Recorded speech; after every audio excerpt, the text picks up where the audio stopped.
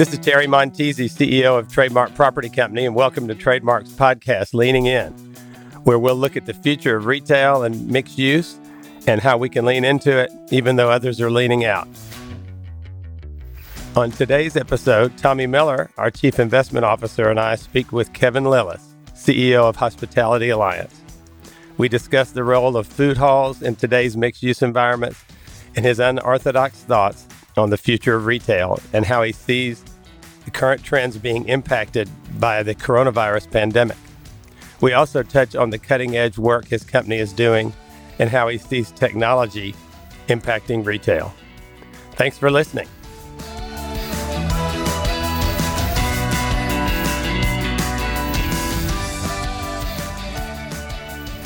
So Kevin, you're the CEO of Hospitality Alliance, and you focus on hotel F&B opportunities and including them in mixed-use developments and office complexes.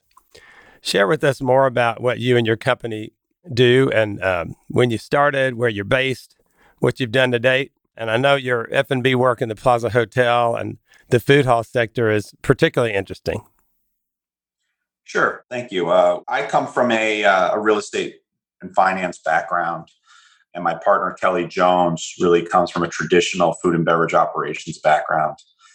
He started culinary school, then became a general manager of a restaurant. So he's really more of the traditional ops. Me coming from real estate and finance, I think I look at the projects a bit differently, but that's why I think we work as a team. And that's why I think we've been successful in mixed-use projects that really require different disciplines across how you look at a development. But currently, the one we're launching right now is AT&T's headquarters in downtown Dallas, the Discovery District. We've just been able to open about half of that so far. And we're looking to hopefully open up that in stages over the next 6 to 9 months, depending on how everything goes with vaccines, et cetera. So that one is going to be, it's unique in the state of Texas in that it's a liquor license that extends across the whole campus. But it does combine inclusive concepts, exclusive concepts, and a lot of different elements. So it's a really fun project. Yeah, tell us a little more about your background and how you got started and the work at the Plaza. Sure. Paid my way through school working at a law firm, then got in real estate, became head of real estate for the largest private owner of hotels in New York, Dream, and then became a food and beverage guy when our restaurants were closing in the recession. I had done a lot of events. I was a partner with Friday Night Fights for about 200 events, and then I launched my own events company. So I had traditionally looked at spaces in terms of events, kind of, I think I was teaching myself by accident, kind of going into empty armories and ballrooms and things like that, setting it all up and then tearing it down. And it's an environment that's a little more forgiving because I think event guests don't have the same standards often of restaurant guests. But it's something that becomes really obvious once you let 4,000 people in the room if you've made some errors, you put things the wrong way, or you located the bar in the space where you shouldn't have. So it's something that through that, once I had become head of food and beverage for Dream, it turns out I'd known a bit more than I thought I had just from my event experience. And Kelly Jones, who's now my partner, was my favorite operator that was reporting to us. And that's where that relationship started. So at the Plaza, it was really a condo conversion deal. They had taken about 550 of those rooms, converted them to condos. They had made their return and then some, but in the meantime, they kind of had neglected all the food and beverage and all the experiential aspects of it, because that really wasn't the goal of the people that firm that I worked for was focused on. So when they acquired the property, it really was a place where it was mainly tourists taking pictures in front of the Christmas tree kind of thing. It wasn't something where New Yorkers would be caught dead having a drink in there. So we started the long road of bringing that back and, renovated the Palm Court and did the food hall, which is, I believe, still the highest grossing food hall in the country, sales per foot in the basement space. And it's a really exciting project and one I was proud to be a part of. And does your data show that you've been able to attract locals to that food hall? It's no longer all tourists? Correct. The bar there was a challenge. It's been open since 1906, Palm Court, really famous room. So it was landmarked on the interior. So in putting a bar in there, we needed to make it look like it was there from 1906. So we put this lattice around the edge of it, and they made us do it oval, which is a real challenge because all equipment really comes in. All equipment is hard edges, and when you have an oval bar, nothing really lines up. You don't get oval reach-in refrigerators. Yeah. So it's pretty expensive. But we made it look like it was always there, and we developed a cocktail program, and we started hiring people. They thought we were crazy, but then it was 2 at the bar, and then it's 5 at the bar, and now it's a really kind of bustling cocktail scene that actually Tommy once joined me for a drink there. So now it's quite a scene. But when we opened it, people thought, no one's going to come back to this building because it was such a long renovation that really the locals had completely given up on that being a neat place to grab a drink. Great bartender there, by the way. Perfect. So everybody go give it a try. So tell us a little more about AT&T and the genesis of that and what their goals were with that. And then any other exciting projects you're working on and how you see how your business has been impacted by COVID. And sure. I mean, AT&T, I think it's the goal with everybody in that for them, it's really about attracting, hiring, retaining the best talent they can. So I think that was really their focus here. So they really made their campus something that people want to work at and something that really instills kind of positive morale among their core employees there. That was the primary reason. They want to be a company that, despite having such rich history and despite being cutting edge with their acquisition and in Time Warner and now owning HBO and DirecTV and all these other brands, DC Comics and, and Turner, Warner Brothers Studios and all the things that comes with that, they still have a very rich tradition. So I think a big part of this was kind of taking them into the next phase of who they are as a company, but also, again, really making it a place that's great for their employees to work at. So we are helping them actually execute that. And it's something that I think they would have been unique, but now it's much less unique in the office sector as people have gone from 3 per thousand density to 5 per thousand density. And now they're, probably closer to 7 per thousand density. The campus it's the same buildings used to have about 2,500 people, and now it's going to have over 6. And in the pre-COVID world, we were looking at it climbing towards 7,000 in the same buildings. So as a result, people aren't really working in so many exclusive offices the way they traditionally were before. It's a lot of great Wi-Fi and laptops and, work where you work.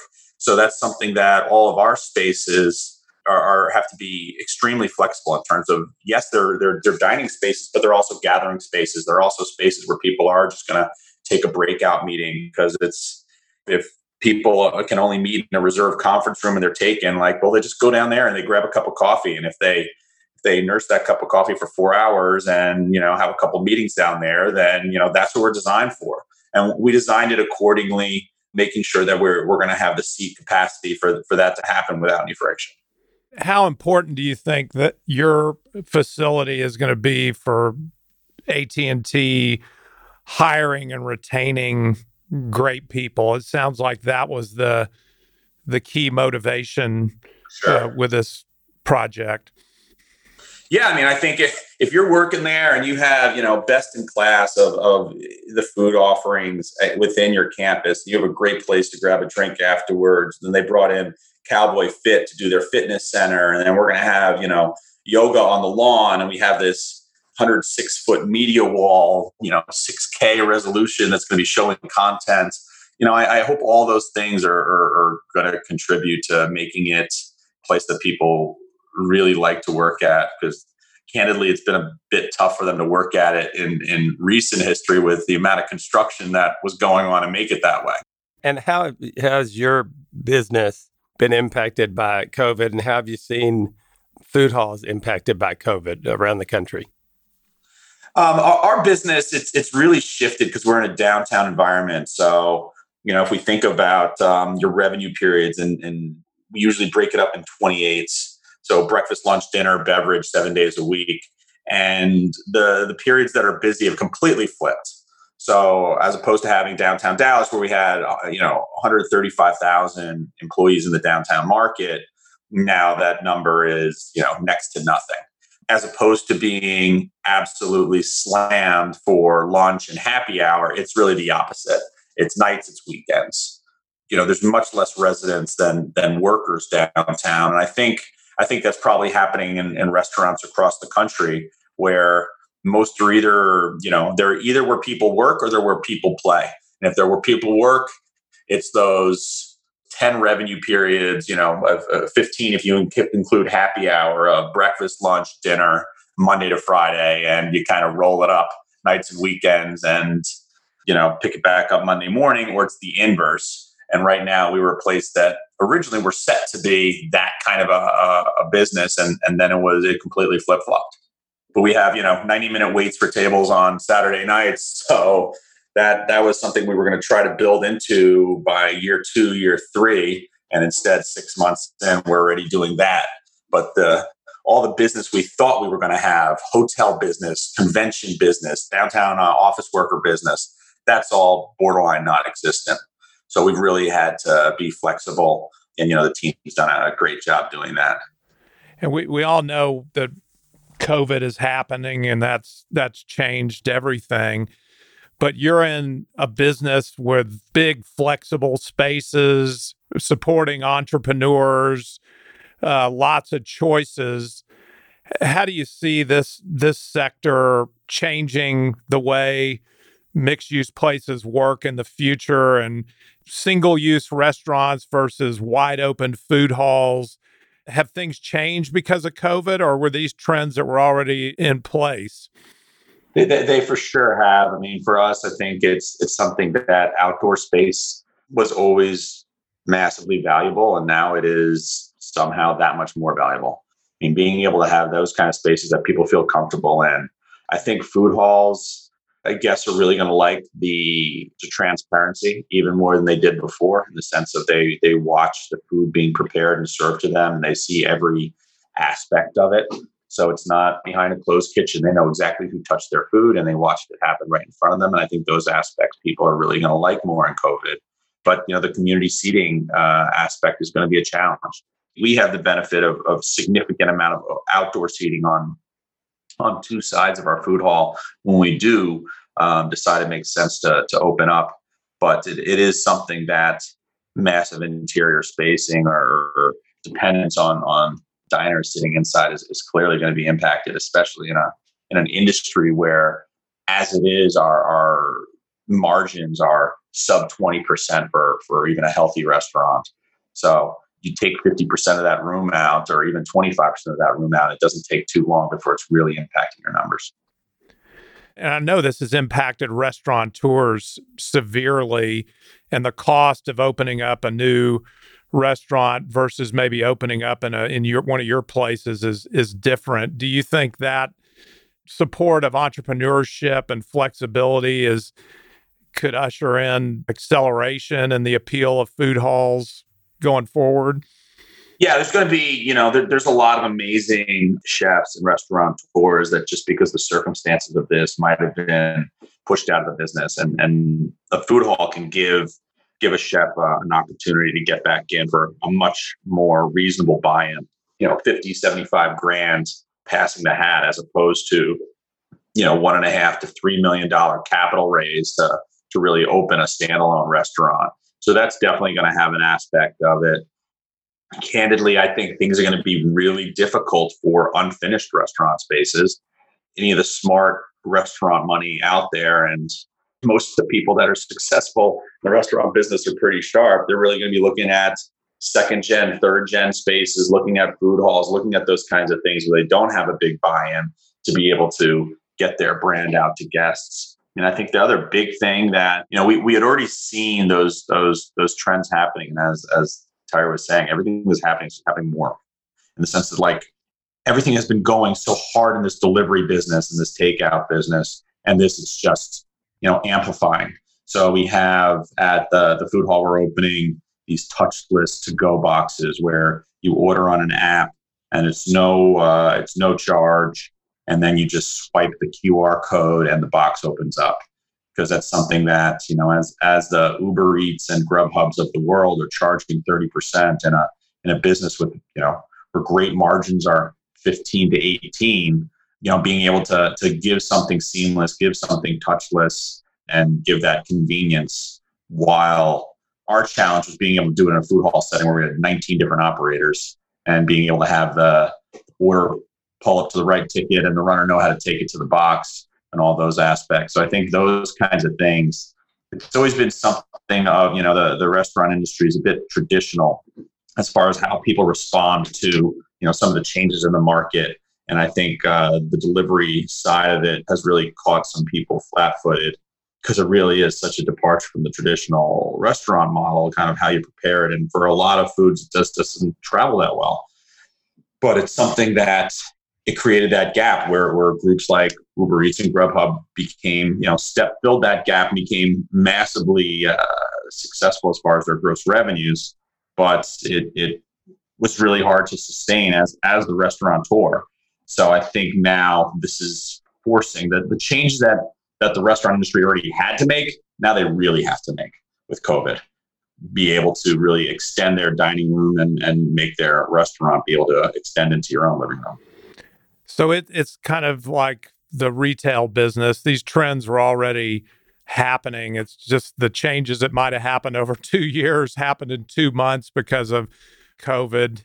Well, is it changing the way you think food halls might be designed in the future, or was the basic business model still the same today with some operating differences? I think before it was smart to really have delivery aspect incorporated. Now it's absolutely essential. I would think, kind of an outdoor lifestyle center, turning that into a food hall might be a detriment just because of exposure to the elements. But now I think that's a concept that really has legs. If you really make that an outdoor, food hall, or, we're looking at a project of doing it with storage containers. So, because I think even in that aspect, unlike a traditional retail or real estate investment, where once you put that money in, it's really hard to recapture the investment at the end of it. If you decide to change directions, if you do the storage containers, at least at the end of it, you have a fit out storage container that you can sell someplace or take someplace else. So I think a lot of those concepts become a lot more interesting with such a focus on the outdoor space. People pretty clearly feel a lot more comfortable dining outdoors today than they do indoors. So I think being able to take advantage of that. But yes, that's exactly the point of things that were going to happen in 2 years have happened in 2 months. We had seen the delivery business going up 15% per year, but the curve has become that much steeper through COVID for sure. Are you doing your own delivery, Kevin, or we'll talk about these delivery services? And I hear that they're expensive and they take a lot of margin away, but have you processed through that? I think when you get on the bigger side, it makes sense to do your own. It's just that you still have to, whether you want to or not, you still have to leave them a place, because the guests, in order to have your brands have exposure, if they're really about the Uber Eats app that's on their phone, they're going to find you through Uber Eats or not find you at all. So it's hard to block out those services. It's just a matter of, do you supplement and do your own to the extent you can? That makes sense in a food hall where you have, 12 to 18 operators that can all pay into the CAM pool to pay for that. It's tougher, I think, if you're one standalone restaurant. You're just going to hire a dedicated person or two, especially at peak times, to do the delivery themselves. And even technology-wise, what radius are you willing to do that in if a call comes in? It's always been a challenging thing for the business, but it's similar to the hotel business with online travel agencies. They would love for them to just go away, but since they're not, you kind of have to play ball. We've been focusing, as you know, on experiential entertainment and retail as a way to get people off their computers and offer an environment that e-commerce can't.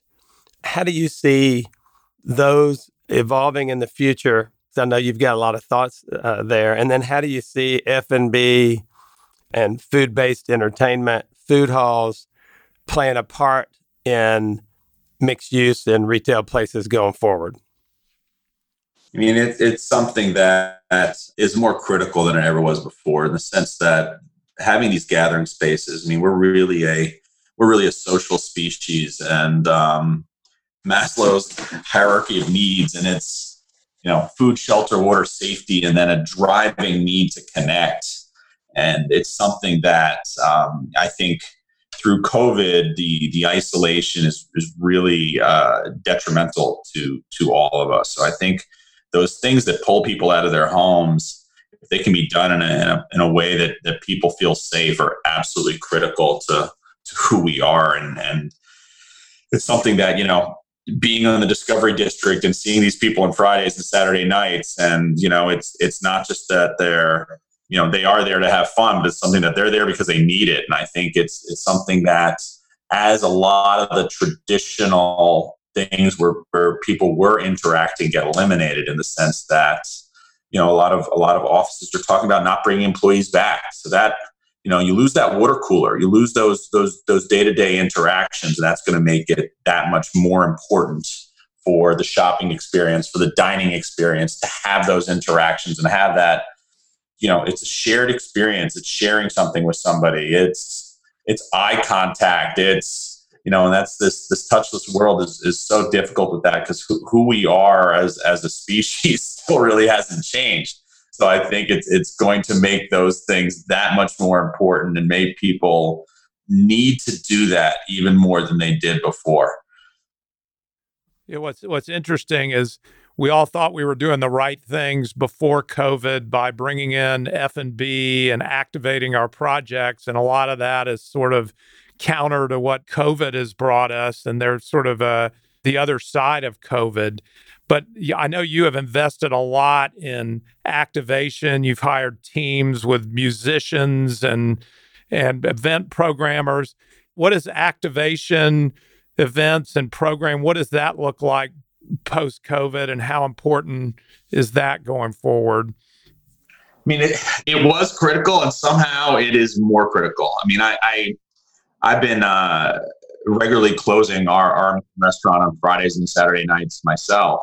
And again, you just see the need on these people's faces, that they need this. They need to be, I can, to an extent, just ask them to wear their mask, ask them to social distance. But, I think it's also a bigger level to the people that don't have families. It's something that I think at times people with families have been unfair in kind of understanding the experience for someone who doesn't. If you're home alone quarantining, or, home alone social distancing, and it's just you and your television every night, or you're working remotely, and, it's just you and your pet, it's something that you get to Friday and you really feel pent up, as opposed to being able to go home and have a family that you're interacting with socially every night. And it's something that, one way or the other, they're going to do it. So finding a way to do it safely. But I think it is going to be something that, hopefully, as we get to a vaccine, and I think it's going to be temperature checks. That's probably the easiest way to do it practically. I think it's going to be something of cleaning supplies that stay on the surface and continue to disinfect, or, I think that's going to be an aspect. There could be applications of UV lights, and do they kill this? But I think it's going to be a lot of those things. But there's really no option for this to go away. There's no option for social gathering to not exist anymore. The impacts that this has had on mental health, that this has had on drug abuse, on suicide, on domestic violence, on child abuse, all those things. So it's pretty terrible. And I don't think we're going to know how bad it is until probably early next year, as the dust starts to settle. But as terrible as it is, we were doing a meal donation through the quarantine to a local children's hospital, and they had more child abuse deaths in a month than they usually have in a year. So it's something that, just because on one side, the quarantining and the distancing is helping people, but it's, kind of rears its head in other aspects in the mental health. And that's where this coming together, we have to find a way to do it, because as a species, we can't not.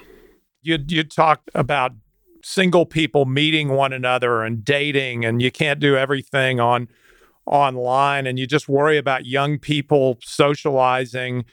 Is this year off when you're 25 years old, and how do you date in a COVID world? And I would think F&B and food halls can maybe be a positive contributor to making that safe during this transition period.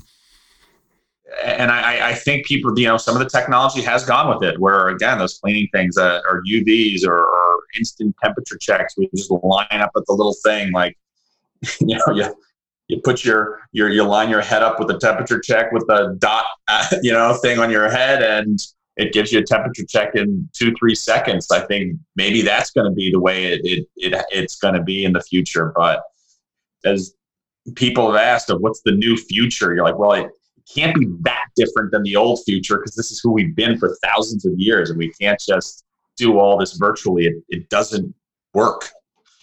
It's always going to come out in some other way. So that's where I think experiential retail, experiential food and beverage, that's not only here to stay, but going to become even more important without that community office environment, more important with people seeing each other less and less, and the way it is even in schools. And if college kids are taking classes virtually, they're going to need those nights and weekends where they can actually, have shared experiences with people even more than they did before. And Kevin, as you look forward to the return of the customer post-COVID to F&B, to the restaurant business, which will just include food halls in there, it's interesting. Some people think, it'll just go back to normal. Some people think it'll never be the same. And I tend to think there will be some changes at the margins, but, a 10% change is big, in whether it's the office business or the retail business or the F&B business. How do you see the return of business? Say we get a vaccine. What changes do you see that COVID really spawned sticking? The less obvious one is that, unfortunately, cost of goods has started to really creep up as some of these, food treatment facilities, these farms have had their own restrictions and their own procedures that now they have to do. So their expenses have gone up. That's been passed through to the restaurant. So that's one thing that, as you said, it's tight margins that made it tighter. So even what guests see on the front, on the obvious stuff of now we're at 75, now we're at 50%, cost of goods have gone up through that. Through COVID, fine dining basically disappeared. I think everyone through this really likes comfort food. People want tacos, people want burgers, people want pizza. They like that familiarity. And again, they like that comfort. So that's really what's been selling lately. But at the same time, I think that craving of experience that only fine dining can give you will come back. But I do think that, COVID has pushed some great changes that are going to continue. The things like being able to do virtual dinners through Zoom with a celebrity chef anywhere in the world, virtual concerts where different bandmates are in different places and they can do a collaboration. Some of these things you wouldn't have thought of. You're like, I don't see that going away because that's neat. And I think there definitely are going to be some of those things that we're going to very gladly put in the rearview mirror as a vaccine comes out, and hopefully this becomes, kind of part of the past, and some of those things that we're forced to incorporate that stick around and, are part of the ongoing culture. I mean, a big thing with us in the restaurant community, I think, has been charity, which I think that aspect is gonna continue. We partnered with Family Gateway. They're a charity here in Dallas. I've been one of the only ones that's been accepting new families through COVID. A lot of single mothers and a lot of children. So we've been supporting them every Monday, 10% of our proceeds. We're giving them, gift cards so they can come in and eat anonymously. Because, these kids have really been just eating in shelters for the last 4 months. We're partnering with Wounded Warriors starting in October. We're doing Warrior Wednesdays. We're doing North Texas Food Bank. We're now working with Genesis, which is a domestic violence shelter here in Dallas. So it's something that I think is really important to the restaurant community, and something that's become that much more of the focus through COVID. My partner Kelly's been working with Hope for the City in Vegas every day for the last 7+ months. I think they're up to something like 6 million pounds of food and over 600,000 people served. So I think those charity aspects, really connecting the restaurants to the community, I think that's going to stay as well as something that's, become much more critical during COVID, but is going to continue after it. Well, interesting you say that, because we certainly feel in so many ways disconnected. And like you mentioned, people that live alone, but people that are staying home from work with their family, whether their kids are home doing virtual learning or, during the summer when the kids were home. So they're more connected than they ever were. And then I think about some other ways that we're more connected going forward. Likely, I've had several friend groups that we've been doing Zoom calls. We used to maybe see each other twice a year. Well, since then we've been talking every couple of weeks. Yeah. So we're more connected. And you think about at Trademark, we have most of our people, majority are in the field at properties across the country. And we used to have like once a year, a number of those people would come in. We'd have one meeting. Well, we've been having, it was twice a month. We're having monthly all company virtual town halls, and we're planning to keep those going. And we never really even understood how that technology could be used pre-COVID. So I think there's a chance. And then think about families. We polled our people, and 56% of our people said they'd like to work at home at least one day a week.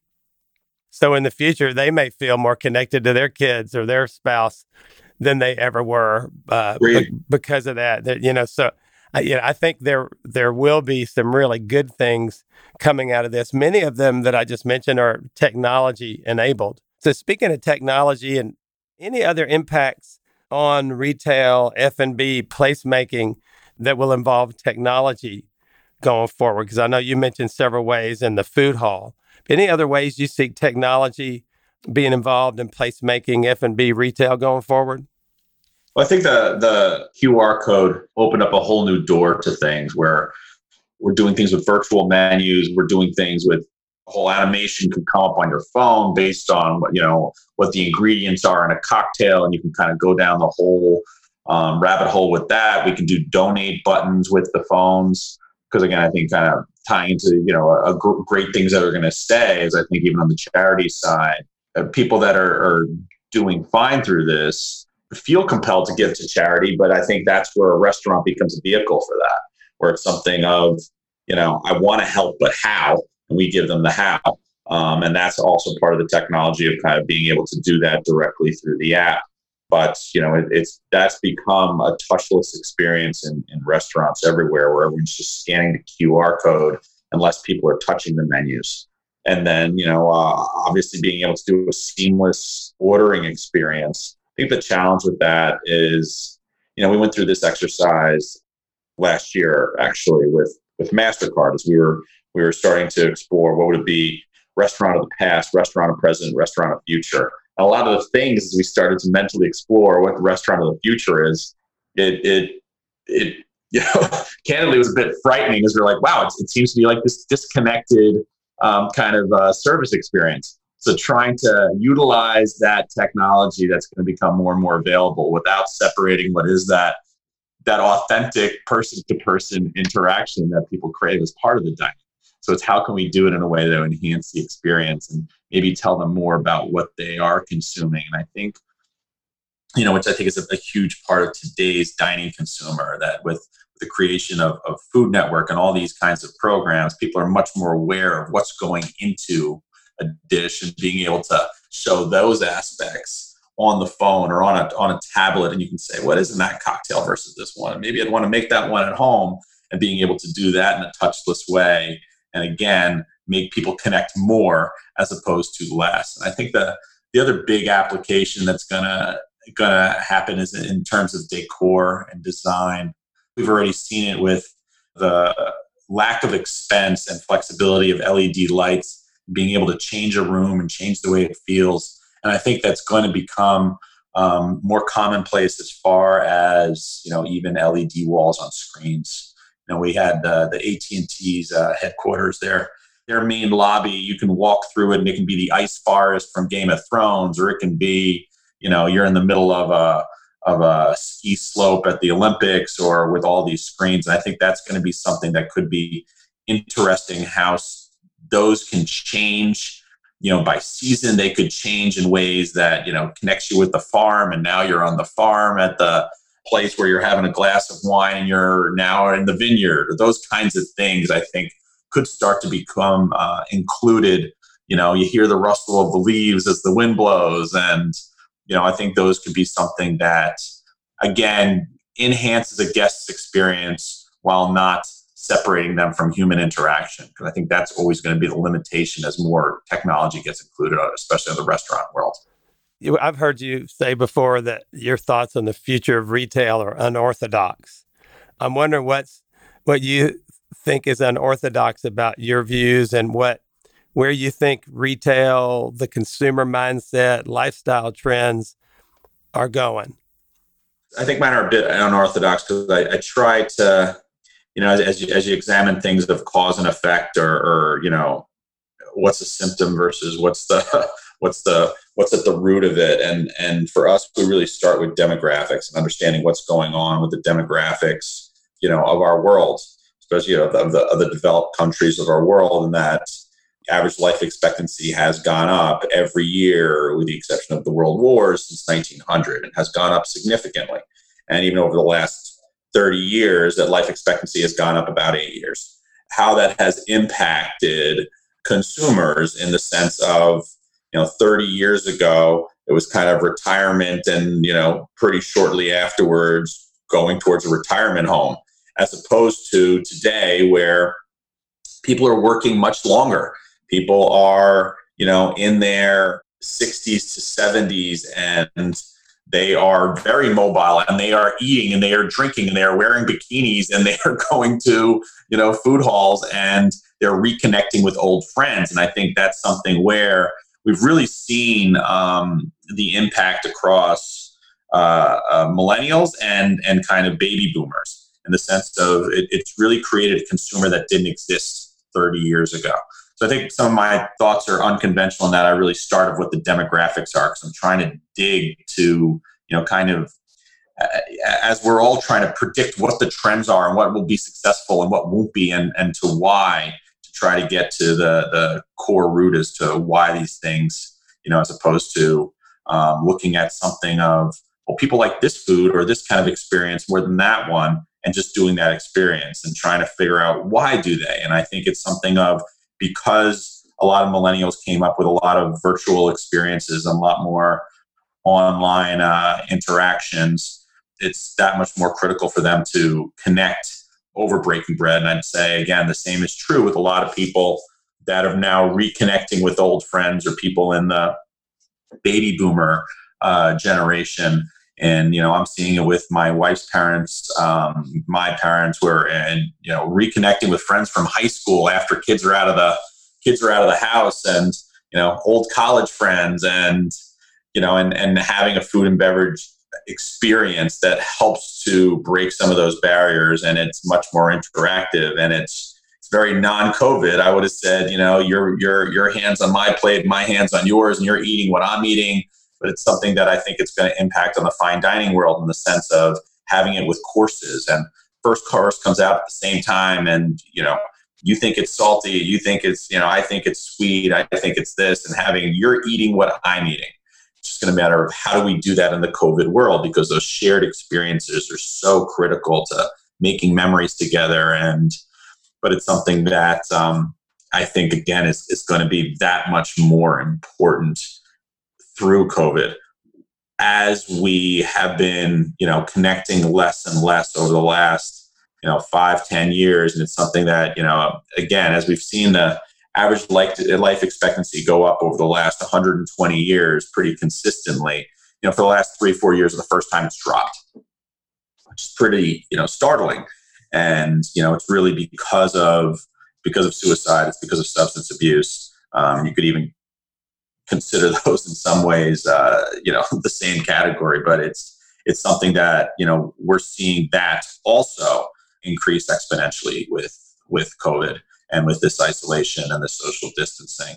So again, I think because it's going to put more strain on people that are isolated if they're not interacting in person as much in the workplace as they used to, or with shopping as they used to, or dining as they used to. If they are ordering out more on Tuesday nights, it's going to be that much more critical for them to go out on Friday nights. So I think it is going to be one of those, the rope gets shorter on one side, it's going to get longer on the other. So Kevin, is there anything else that you see changing post-COVID, or any other trends that you see that you'd like to share with our audience? Sure. I mean, I think the biggest thing we're seeing is this is the first time we've ever had a situation where the technology enables it to be possible, but it's the first time ever that you are encouraged to stay home to work.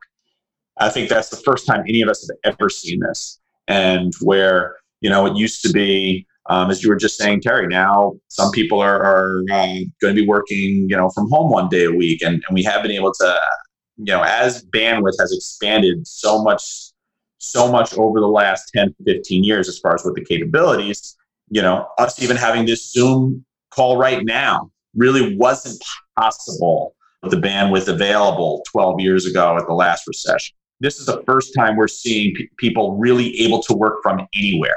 And you can meet over architectural plans, and I can take over your mouse, and I can, point out this, and this. And you never could do that without being in person before. So I think that's really going to put a lot more pressure on a lot of the older cities, a lot of the bigger cities in this country, as well as others. We've already been seeing the loss of population in New York City, in Chicago, in Los Angeles, in San Francisco. And I think, if you're a worker in those cities and you're like, I'm commuting virtually anyway, it's expensive as heck to live here. It's a 90+ minute commute. Maybe my kids' schools aren't that great. People are going to leave, and people have been leaving. I having moved from New York about a little over a year ago, a lot of my friends quarantined. They just didn't go back. They went to their parents' place in Charlotte or in Denver, and they're just, 6 weeks later, like ready to go back to New York. And, the roundtable consensus was, no, we're not going back to this. Like, I don't want to go back to my, twice as expensive as almost anywhere else in the country place in San Francisco, where groceries are expensive and commute is brutal and parking's impossible. But at the same time, I don't think everyone's going to go rural. I don't think people are willing to have, I think those amenities of the city are still absolutely crucial. So I think it's going to be kind of those next tier cities. I think places like Raleigh, Durham, and I think, places like Knoxville, and even, places like Waco are going to become, people still want to be able to have, a great restaurant experience, a great shopping experience. They still are going to, they're not willing to sacrifice that in the move.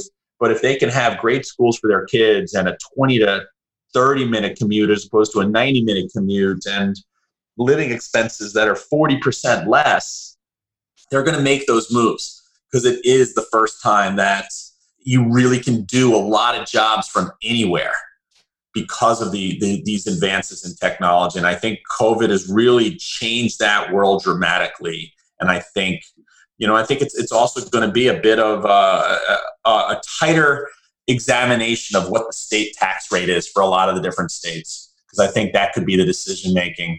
I was talking to a friend who's his mother's in Greenville, South Carolina, and he was looking down there, but an hour over the border is Knoxville.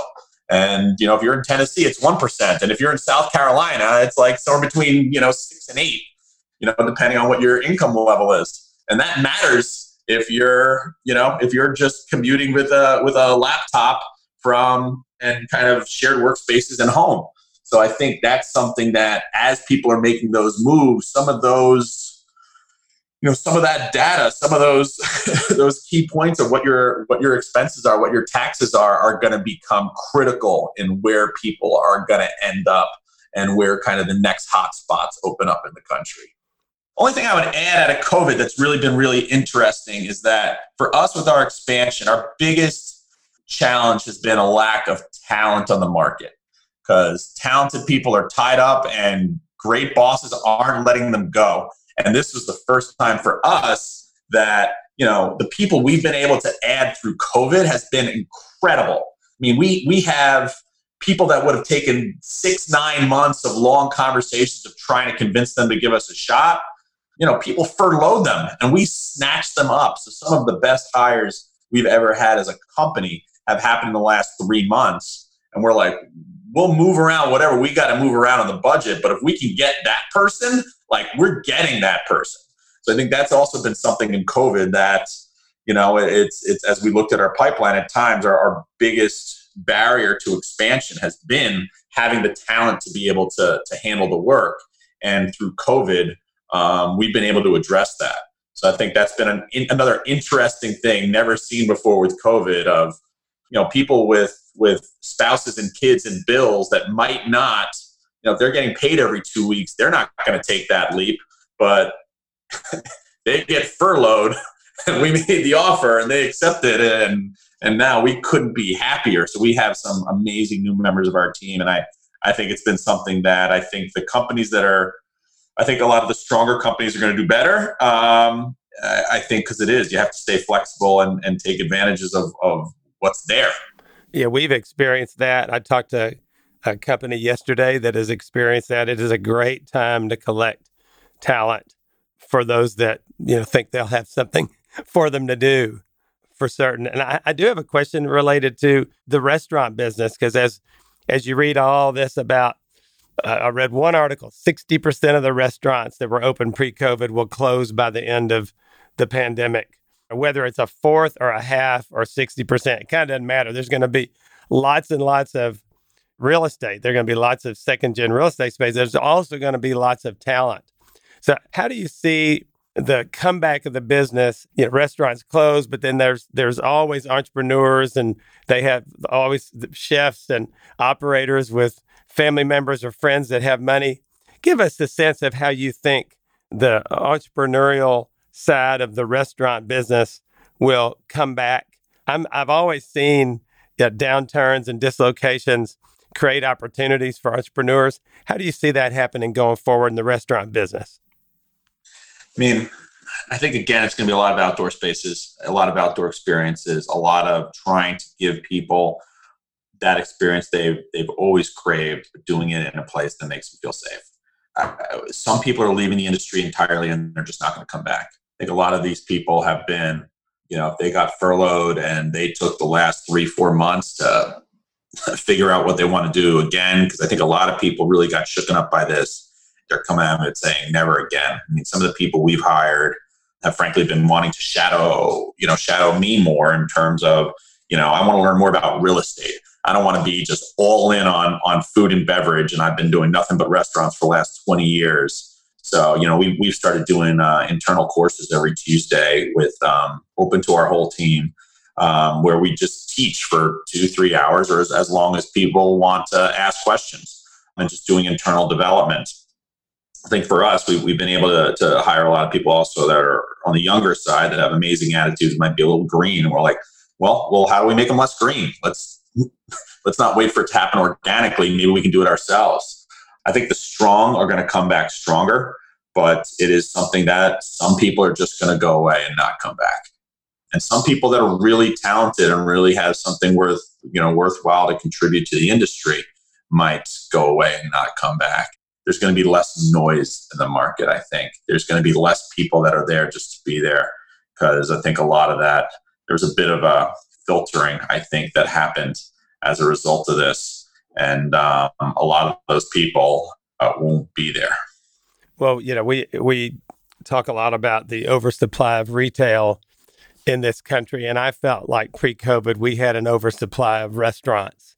I was going to ask, so do you believe that? And it sounds like you think that the folks that were that had gotten the business because money was flowing easily, not because they were passionate about it, those might get out, and those that are left will be more the serious operators. Your observation? Yes, for sure. And I think with entrepreneurs, as I'm sure it is with you, the people that need to do this. Like, I need to do this. Like, I can't see myself.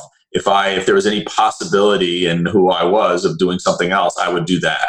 because it's so tough to be an entrepreneur. You're here because you absolutely have to, and there's no other possibility other than creating, so I need to create. So no matter how rough the storm is, I need to do it. So I'm going to keep on doing it. And I think that's the same for a lot of chefs. A lot of our talented partners, like, we're going to wait this out because, it's at a core of who we are.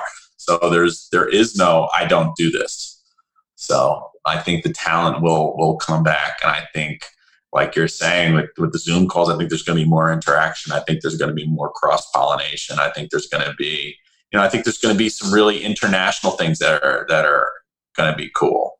I think there's going to be more opportunity for, what happens if this chef from Dallas does something virtually with a chef in Tokyo. And I think there's going to be a lot of neat things to come out of this. I think it is going to, it's going to isolate people and it's going to connect people. Like you're saying with the Zoom calls, there's going to be people that never would have interacted that have really been taught through the last 7+ months of, this really can feel authentic. This can feel like a real conversation. I have less barriers than I ever had before. Well, I want to thank you for your time, Kevin. It's been enlightening and interesting and fun talking to you. Thanks.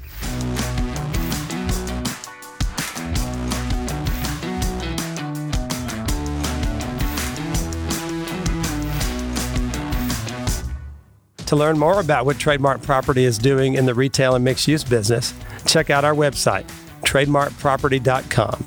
To make sure you don't miss any of our episodes of Leaning In, make sure you hit the subscribe button and subscribe to this podcast. Thanks for listening.